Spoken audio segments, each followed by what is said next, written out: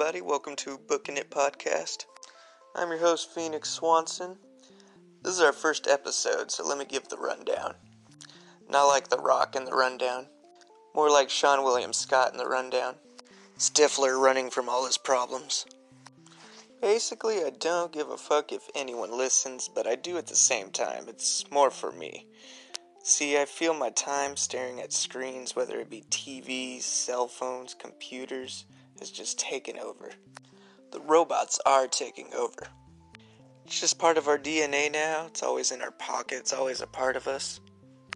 The robots are our convenient friends. Makes life abundantly easier, but I'm sure the catch is coming soon. I mean, they're saying we'll have sex with robots in the near future. Which sounds cool in a Star Wars meets EDM kind of way. Doonts, doonts, doonts. Oh dear, R2. I am feeling faded. Imagine C-3PO with all the candy bracelets and unwinding. C-3PO is kind of a stiff and kind of does need to unwind, but no. There is no amount of Molly or ecstasy that'll get me to fuck a robot. I mean, I know I've got porn on my phone, but that's no one's business but me and the CIA, okay? But all that brings me to my point is that I need to read more. I feel as if my brain is melting into a Nickelodeon slime type of substance out of my skull.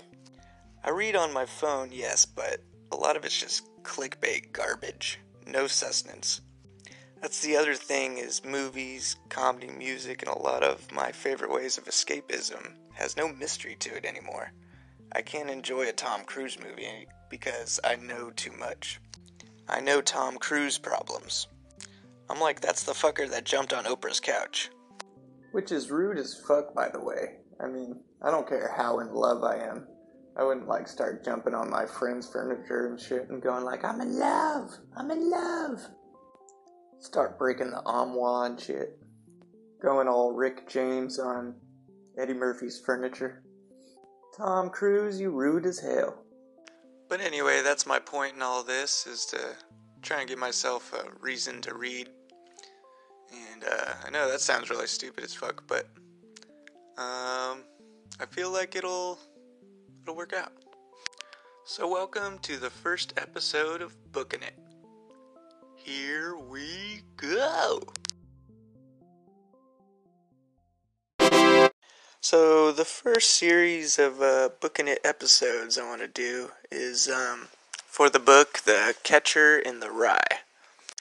I'll have to say a shout out first to my Aunt Isabel, who let me borrow this book, I think, years ago now, 5 years, and which I feel regret for not returning it ever. I did get into it quite a bit at first when I got it, but I never got around to finishing the book, and see, I'm the type of person who just never can finish a damn thing, so I appreciate her letting me borrow that, and have yet to return it. If she was a librarian, I'd have some damn wazoo charges. If Blockbuster had a thing called Bookbuster, I'd be deep in debt. They'd be chasing my ass more than the IRS. So anyway, shout out to you, Isabel, for letting me have this for so long, and I'm going to finish it and get back to you pretty soon, hopefully. I guess the karma makes sense now to why I never got my DVDs back, Jacob. But hey, it's not your fault. Karma's trying to teach me a lesson, you bastard. So anyway, The Catcher in the Rye has a lot of interesting behind the scenes to it, so to say, and weird history behind it. So, out of the research I dug up, here's a few reasons as to why it was banned.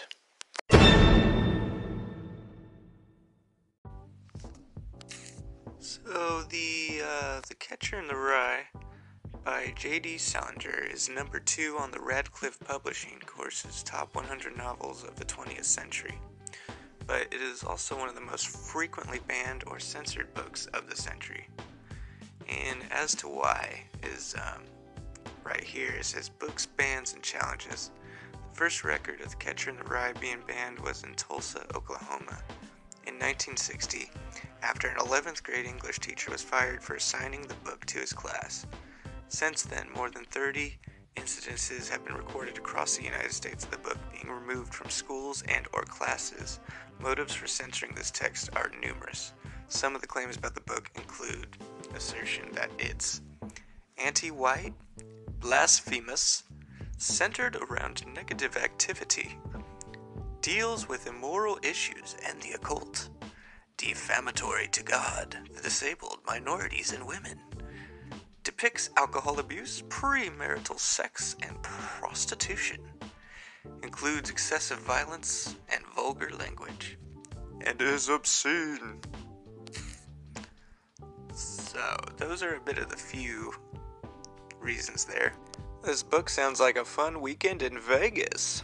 Bring the family, bring the kids. So I guess what's interesting about this book is that, despite the backlash, it continued to grow more popular. It's like it's like when the government told you not to smoke weed, it made it more fun, made it more interesting to do so. So, whenever you're told not to do something, you're going to want to do it. So, it just brought more interest to this book, just like anything would when you're told not to. You're going to rebel, with a rebel yell, like old Billy Idol. So, but yeah, the Holden Caulfield, the main character, has become an iconic symbol of teenage angst that has endured for more than 60 years. The book has sold more than 65 million copies. So, and there's also, it says, linked to assassination attempts. So while the main character, Holden Caulfield, calls himself a pacifist and intends to avoid physical confrontations, there have been at least 3 incidences in which the criminally insane have assassinated or attempted to assassinate high-profile people after identifying with Holden. So for one, though, and probably the most notable one, is Mark David Chapman shot ex-Beatle John Lennon outside of his New York apartment and in full view of Mr. Lennon's wife, Yoko Ono. I mean, poor Yoko got all this grief. She might not be able to sing, but she shouldn't get this much shit for Lennon's death or for anything, It's old Courtney Love kind of case too, But, yeah, it's interesting as to why, and it was his goal, the assassin's goal to kill the most famous person he could, which at the time was John Lennon. But, it's crazy, someone who was just trying to spread love and peace, you know what I mean? And get that message across is someone who had to die at such an early age. The fact that psychopath had no remorse at all is what's crazy. Is just as police were called and they were coming on their way,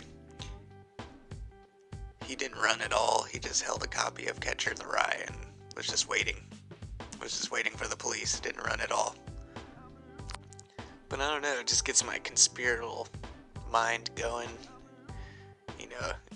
Immediately think conspiracy, because you just think, like, who would want to kill someone like that, Who would want to kill someone who's spreading peace and love? And, that could be just a simple thing. Someone just wants to be famous for killing someone famous, or just famous for anything. It sounds kind of like a Kardashian move or something.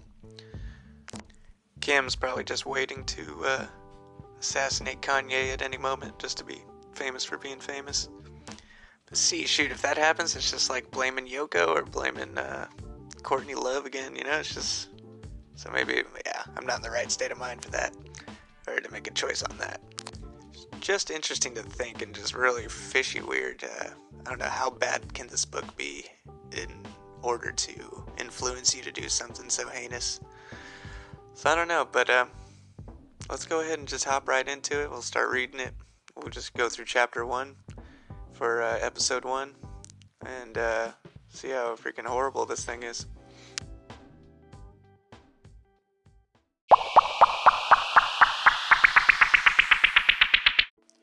So it says in the intro, "To my mother." And on the next page, "The Catcher in the Rye." Chapter 1. If you really want to hear about it, the first thing you'll probably want to know is where I was born, and what my lousy childhood was like, and how my parents were occupied by all before they had me, and all that David Copperfield kind of crap. But I don't feel like going into it. If you want to know the truth, in the first place, the stuff that bores me, and in the second place, my parents would have about 2 hemorrhages apiece if I told anything pretty personal about them. They're quite touchy about anything like that, especially my father. They're nice and all, I'm not saying that, but they're also touchy as hell. Besides, I'm not going to tell you my whole goddamn autobiography or anything. I'll just tell you about this madman stuff that happened to me around last Christmas, just before I got pretty run down, and had to come out here and take it easy. I mean, that's all I told DB about, and he's my brother and all. He's in Hollywood. That isn't too far from this crummy place, and he comes over and visits me practically every weekend. He's going to drive me home when I go home next month, maybe. He just got a Jaguar, one of those little English jobs that can do around 200 miles an hour. Cost him damn near $4,000. He's got a lot of dough now. He didn't used to. He used to just be a regular writer. When he was home, he wrote the terrific book of short stories, The Secret Goldfish, in case you never heard of him. The best one in it was The Secret Goldfish. It was about this little kid that wouldn't let anybody look at his goldfish because he'd bought it, and with his own money. It killed me. Now he's out in Hollywood, DB, being a prostitute. If there's one thing I hate, it's the movies. Don't even mention them to me.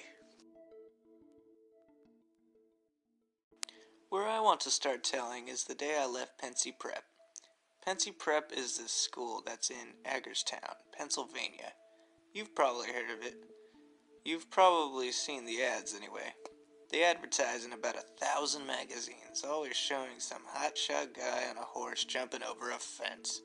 Like if all you ever did at Pensy was play polo all the time. I never even once saw a horse anywhere near the place. And underneath the guy on the horse's picture, it always says, "Since 1888, we have been molding boys into splendid, clear-thinking young men. Strictly for the birds." They don't do any damn more molding at Pensy than they do at any other school. And I didn't know anybody there that was splendid and clear-thinking at all. Maybe 2 guys, if that many, and they probably came to Pensy that way.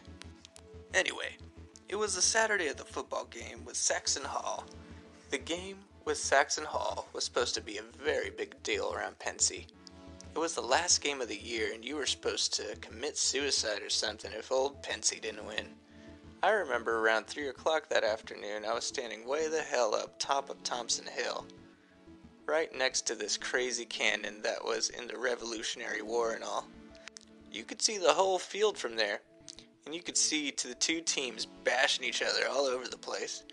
You couldn't see the grandstand too hot, but you could hear them all yelling deep and terrific on the Pensy side, because practically the whole school except me was there, and Scrawny and Faggy on the Saxon Hall side, because the visiting team hardly ever brought many people with them. There were never many girls at all at the football games. Only seniors were allowed to bring girls with them. It was a terrible school, no matter how you looked at it. I like to be somewhere at least where you can see a few girls around once in a while, even if they're only scratching their arms or blowing their noses or even giggling or something.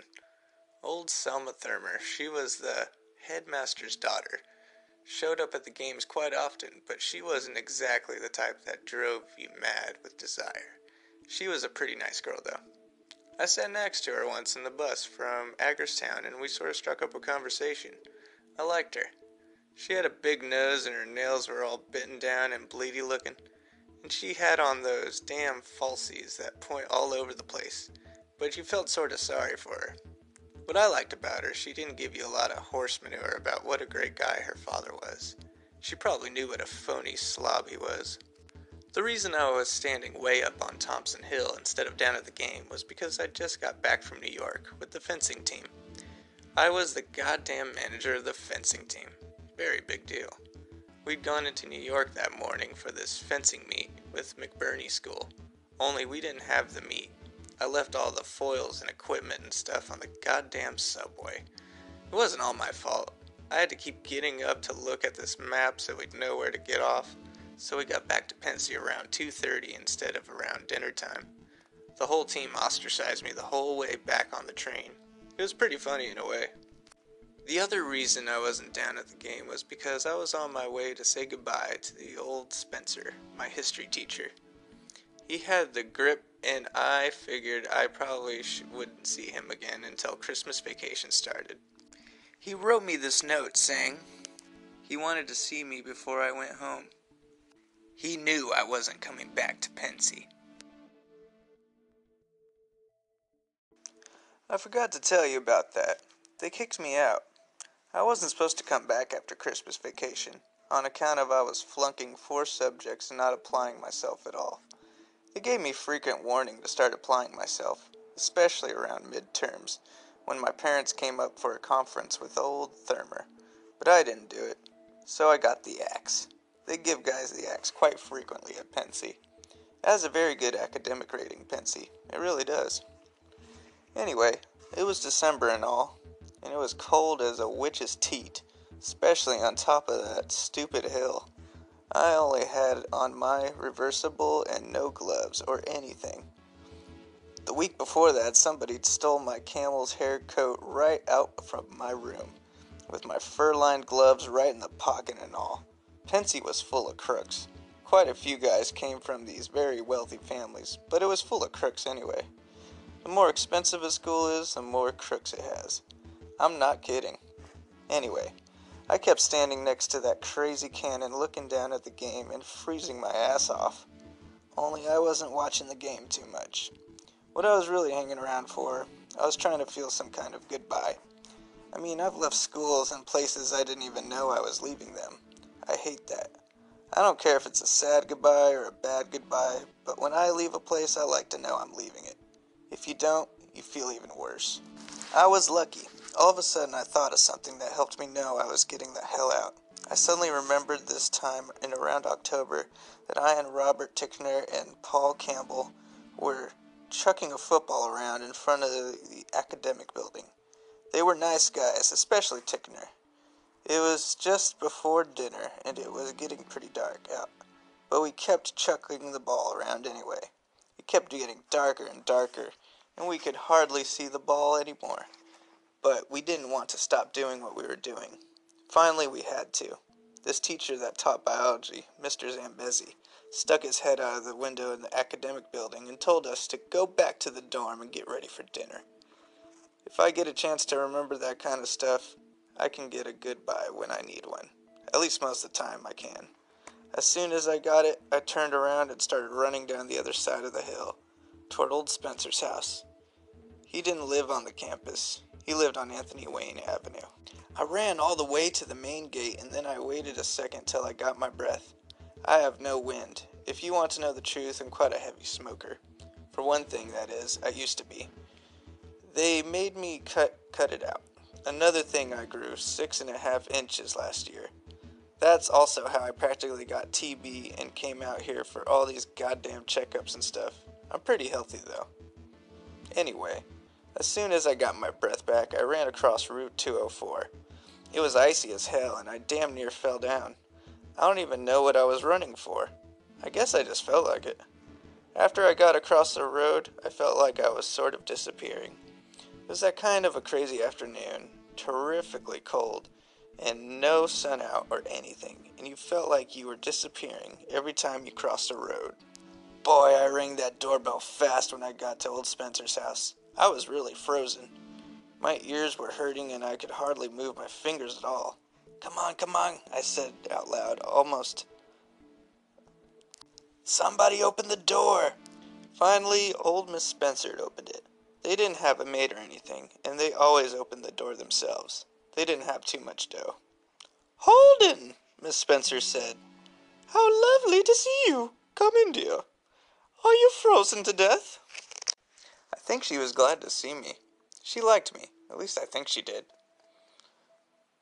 Boy, did I get in the house fast. "How are you, Miss Spencer?" I said. "How's Mr. Spencer?" "Let me take your coat, dear," she said. She didn't hear me ask her how Mr. Spencer was. She was sort of deaf. She hung up my coat in the hall closet, and I sort of brushed my hair back with my hand. I wore a crew cut quite frequently, and I never have to comb it much. "How have you been, Miss Spencer?" I said again, only louder so she'd hear me. "Oh, I've been just fine, Holden." She closed the closet door. "How have you been?" The way she asked me, I knew right away old Spencer told her I'd been kicked out. "Fine," I said. "How's Mr. Spencer?" "He over his gripe yet?" "Over it? Holden, he's behaving like a perfect... I don't know what. He's in the room, dear. Go right in." Alright, so that's the end of Chapter 1 of The Catcher in the Rye by J.D. Salinger. So, from what I've read so far, not sure what to make of it. Obviously, it's first chapter. It's only 6 pages, 5.5. I don't see no reason to assassinate anybody so far, so that's good. Seems the kid is quite like a mix of pessimistic and maybe nostalgic for when he leaves places, or he doesn't like the uncertainty when something's not his choice to have to leave somewhere. And I guess when he knows he's leaving, he knows it's on his own terms. Just an odd mixture of looking like he kind of hates everybody or has a disdain for popular culture and most things, but he also has a kind of sentimental affection for the past. Just come to think of it, though, all that he hates the pop culture, he hates his brother's Jaguar, and hates he's in Hollywood. I don't know. So I guess that would maybe that would convince me to kill a Beatle. But I don't think so. I'd like their music too much, and I don't know. I could see a connection there. Anyway, hope you enjoyed listening to that. Hopefully it wasn't too boring or anything like that. It's kind of a boring idea to be doing this, but I appreciate any encouragement it gets me to read and get out of my comfort zone of doing the same old shit, so appreciate that. This has been a first episode of Booking It. We'll try and pick this up next week, or maybe maybe to do this a couple times a day, because I need to do more reading than that. 5 pages a day, that ain't shit. So anyway, we'll keep going on and keep on keeping on. I kind of miss this, reading without any swiping or anything like that. The book has feel, the book has smell to it. It smells like a mix of cat piss and incense in a good way. Just like an old bookstore. So anyway, I dig it. I'm out. This has been Booking It, and I'm Phoenix Swanson.